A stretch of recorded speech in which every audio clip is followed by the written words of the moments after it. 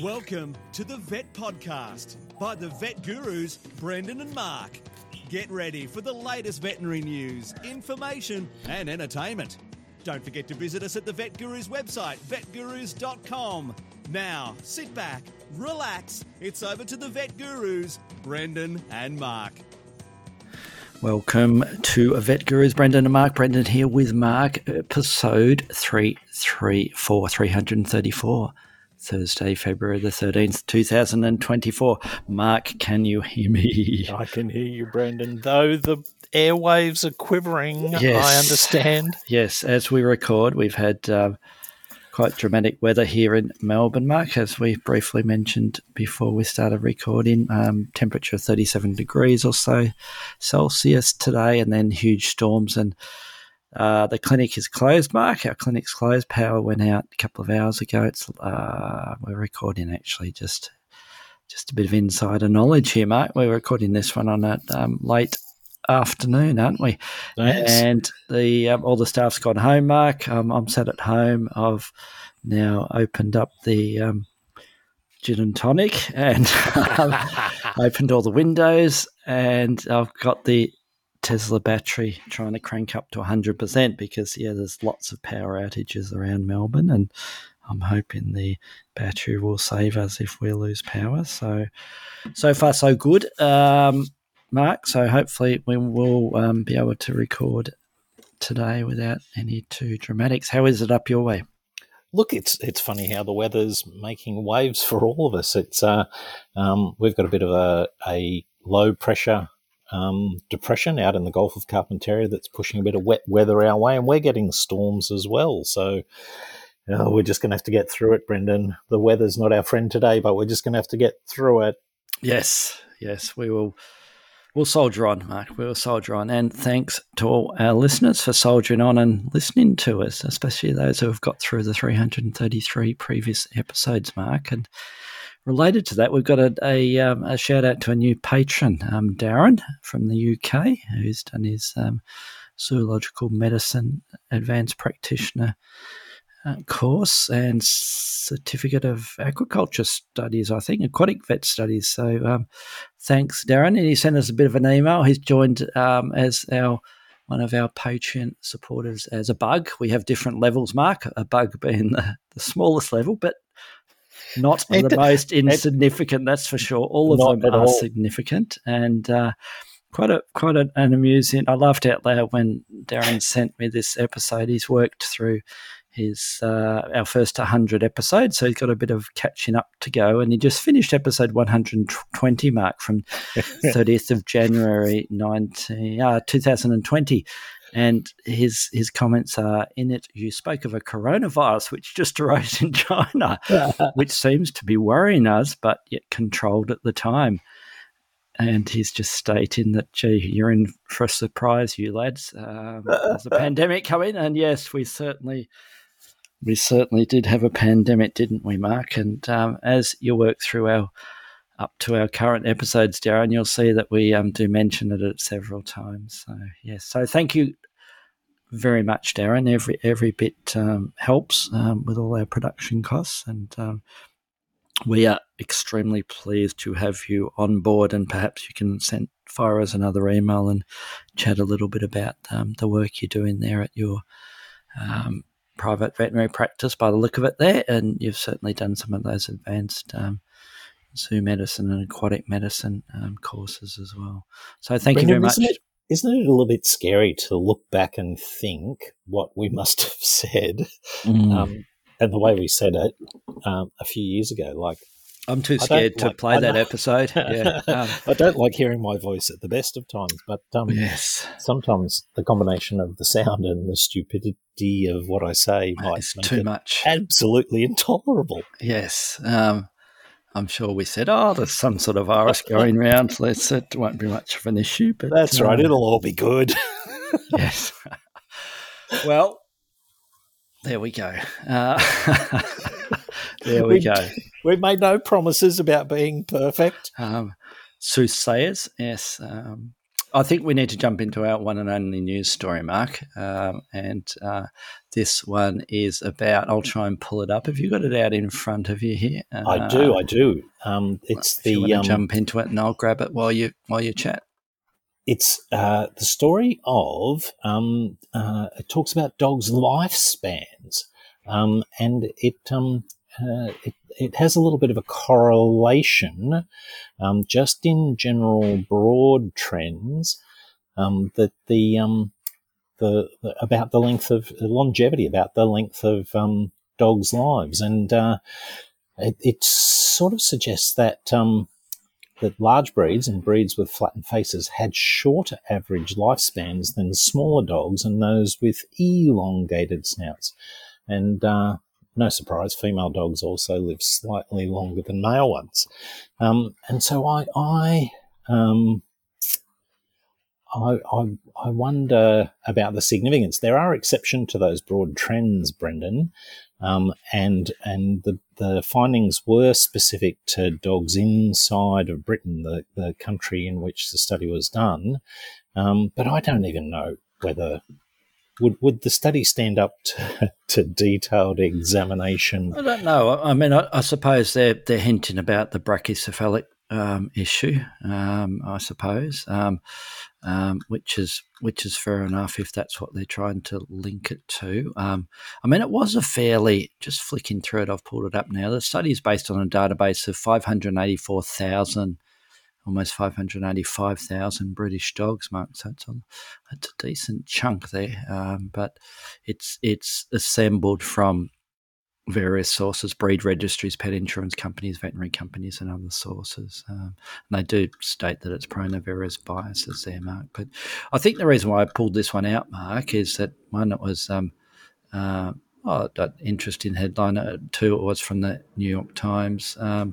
Three, interestingly enough, the policy here, Mark, for the Australian Veterinary Association with anybody who presents at conferences now, and I'm presenting at an upcoming conference here, as you know, is that you are specifically asked not to place any pictures of any brachycephalic breeds in your presentations.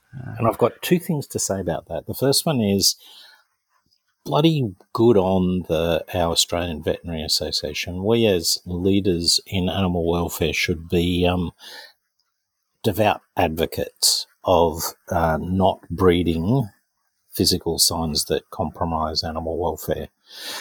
And the second thing is that I don't know whether you can draw the cause and effect line between the shape and the longevity. I'm like, yep. You know what I'm saying? But, yes. There may be other causes for the long-livedness of some dog breeds that has nothing to do with the shape of their face. It's an interesting correlation, and there may be a cause, like you said, the brachycephalics having a lifetime of trying to get air into their lungs at exorbitantly high pressures could have a series of health issues that shorten their life. But this study does not prove that correlation. Yeah, I think that just causation. Yes, the researchers categorised the breeds into body size, so small, medium, and large, and the head as flat-faced, medium proportion to long face. So they're pretty broad categories, aren't they? There. So, yeah. But yes, interesting article. We will link to it, as always, at vetgurus.com if you search for this particular episode, and you can have a read for it yourself, or at least the link will be there to the original research, and you can see the New York Times article there. So that's our one and only news story this week, Mark. You've provided a very interesting, speaking of articles, a research paper, and we're going to use that to have a bit of a chat about our main topic this week, which is reptile welfare, and specifically behavioural enrichment and environmental enrichment, Mark. So do you want to jump into that? I do. We've mentioned enrichment as an important tool in the captive husbandry of the species we deal with a number of times, Brendan. Yep. But I came across this paper in the Journal of Applied Animal Behavioural Science, and it led me to a number of other papers in the same journal, which looked at the ways that we could improve the lives of captive animals, particularly captive reptiles. The two studies I looked at, the one that you mentioned, which looked at tokay geckos, and an earlier one which looked at leopard geckos, had some what I thought were interesting findings. The first thing that I noted was that while, you and I talk about it, and I know a lot of other people do, speak about how enrichment improves animal welfare. But in actual fact, there's been very, very few studies which look at parameters which might indicate an improved quality of life associated with behavioural or environmental enrichment, particularly in reptiles. There's virtually none. Yes. So it's good to have an evidence base, I reckon. It's good to find these papers and have some, evidence base to build our recommendations on. Yes. I was very interested to find the way they classified enrichment types. They used, for the leopard gecko study, they used feeding enrichment, thermal enrichment. They used olfactory stimuli. They used a variety of objects, cage enclosure furniture, and they used a number of visual stimuli, including, in one instance, they used mirrors. Surprisingly, with the leopard geckos, they only found that enhancements in feeding enrichment, and enhancements in thermal environment resulted in observed changes that could be associated with improved quality of life. They could not identify any changes in the leopard geckos that olfactory or enclosure furniture led to. And visual stimuli, that particularly they used a mirror to try and visually stimulate the geckos, and they interpreted the changes in behaviour as a negative in that instance. And I can't say that that's a big surprise. I think mirrors, particularly where we see them in birds, are an overused crutch and often lead to stereotypies and decreased quality of life. So I can't say I'm really surprised by that finding, Brendan.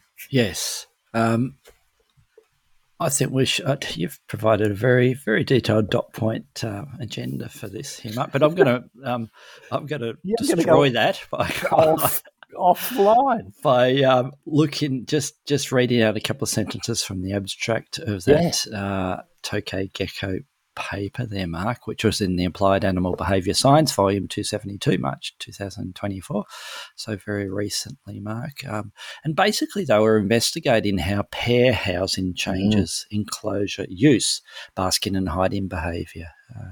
And the results showed that when socially deprived, lizards were more likely to move and hide before feeding, and males were more likely to be found at the front than females during pair housing, but not during single housing. And consistently, lizards were more likely to bask after feeding across housing conditions, and females were more likely to bask before their first clutch. So basically, pair housing decreases movement and hiding in relation to human presence. So when they felt when they felt probably more comfortable with their little mates there, Mark, they weren't just hiding all the time, which makes logical sense. But as you say, there's very little information and published papers on these sorts of studies, is there? And it does make a lot of intuitive sense that that species that so take, for example, birds. They're in a flock.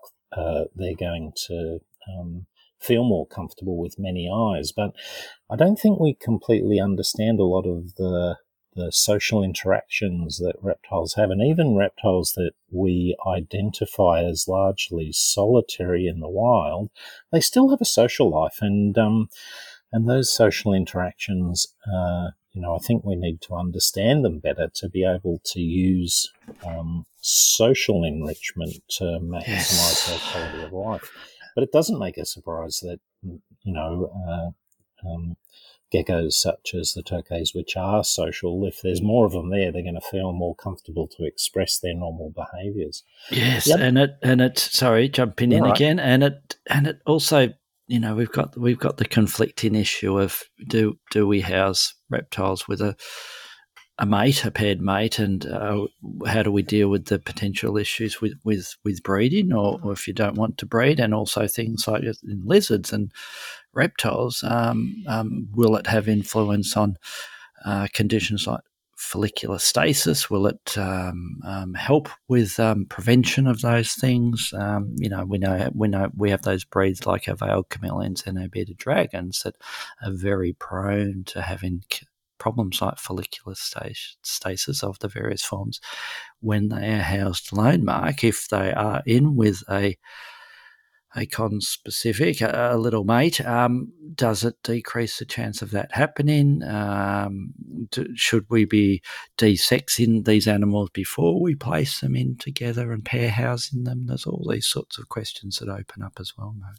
And I think that's an indication that while we're able to find some literature at the moment, there's still a dearth of useful information on which to make those recommendations with a sound evidence base. You know that I would almost certainly consider it a good thing to have your female bearded dragon desexed, because that's going to, in all likelihood, limit the chance of those problems. And then in an appropriately designed enclosure, those social interactions could well occur. But the research just literally hasn't been done, has it? And what applies to a bearded dragon may not apply to a veiled chameleon, may not apply to a frill-necked lizard.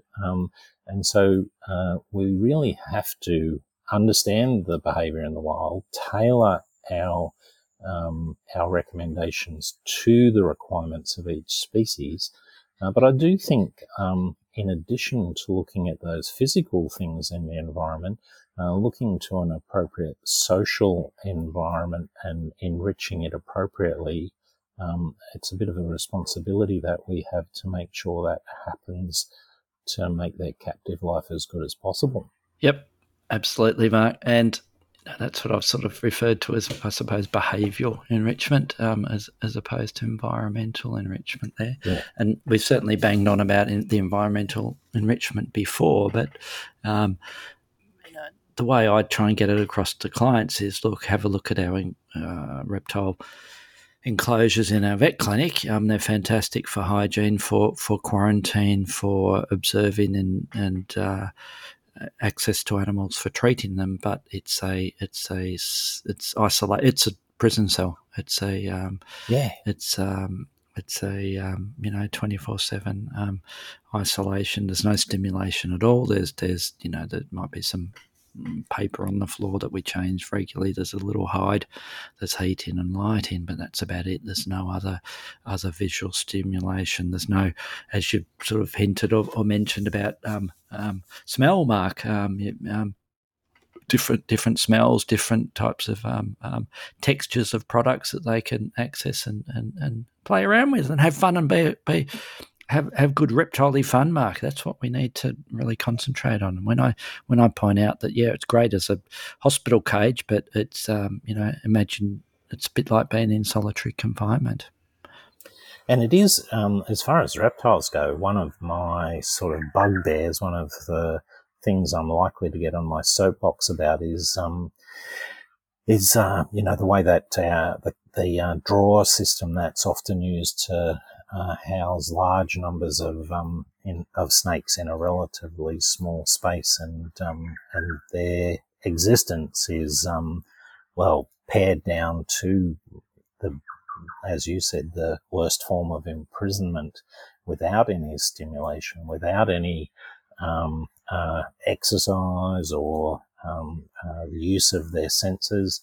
And I think, it behooves us to demonstrate the inappropriateness of such housing and how it should be done so that the reptiles have a better life.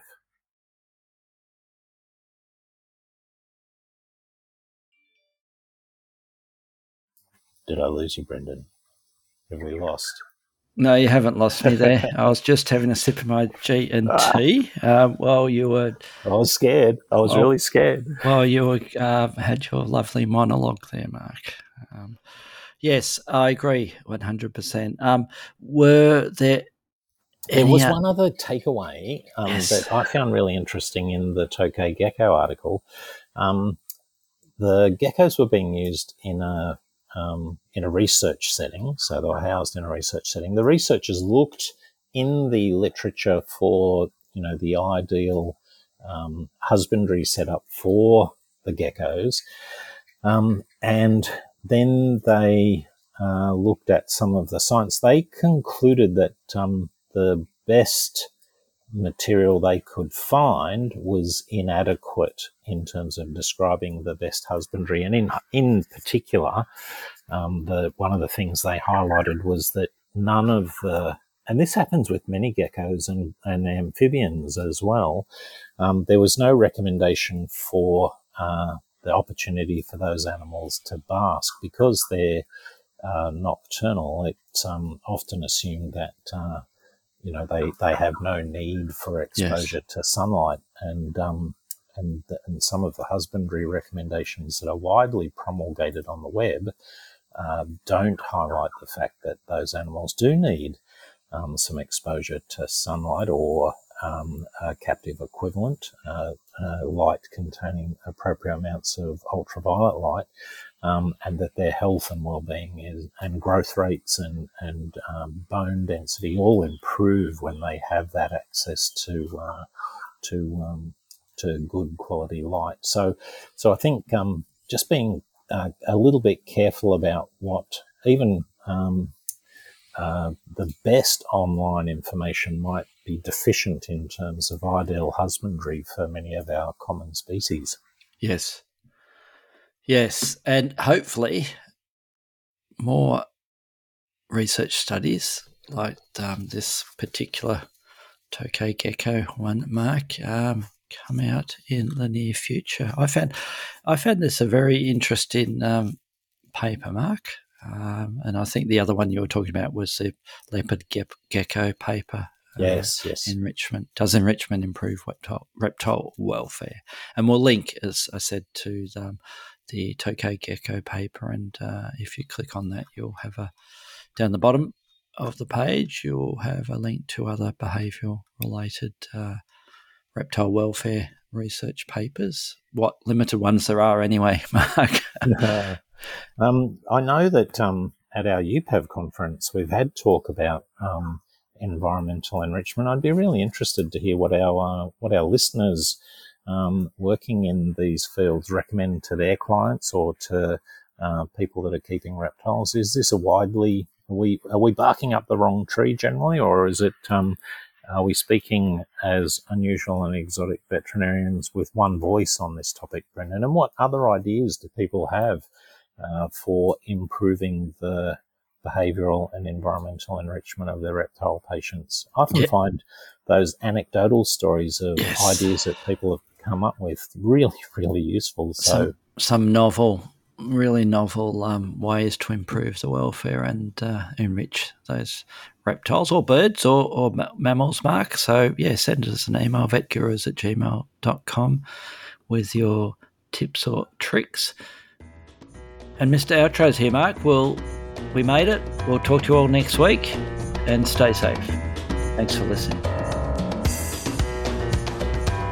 Thanks for listening to the Vet Podcast by the Vet Gurus. Don't forget to visit us at the website vetgurus.com, where you can subscribe, view show notes, listen to previous episodes and more. You can contact us via email at vetgurus@gmail.com to ask a question or just say hi. Thanks again, and see you next time.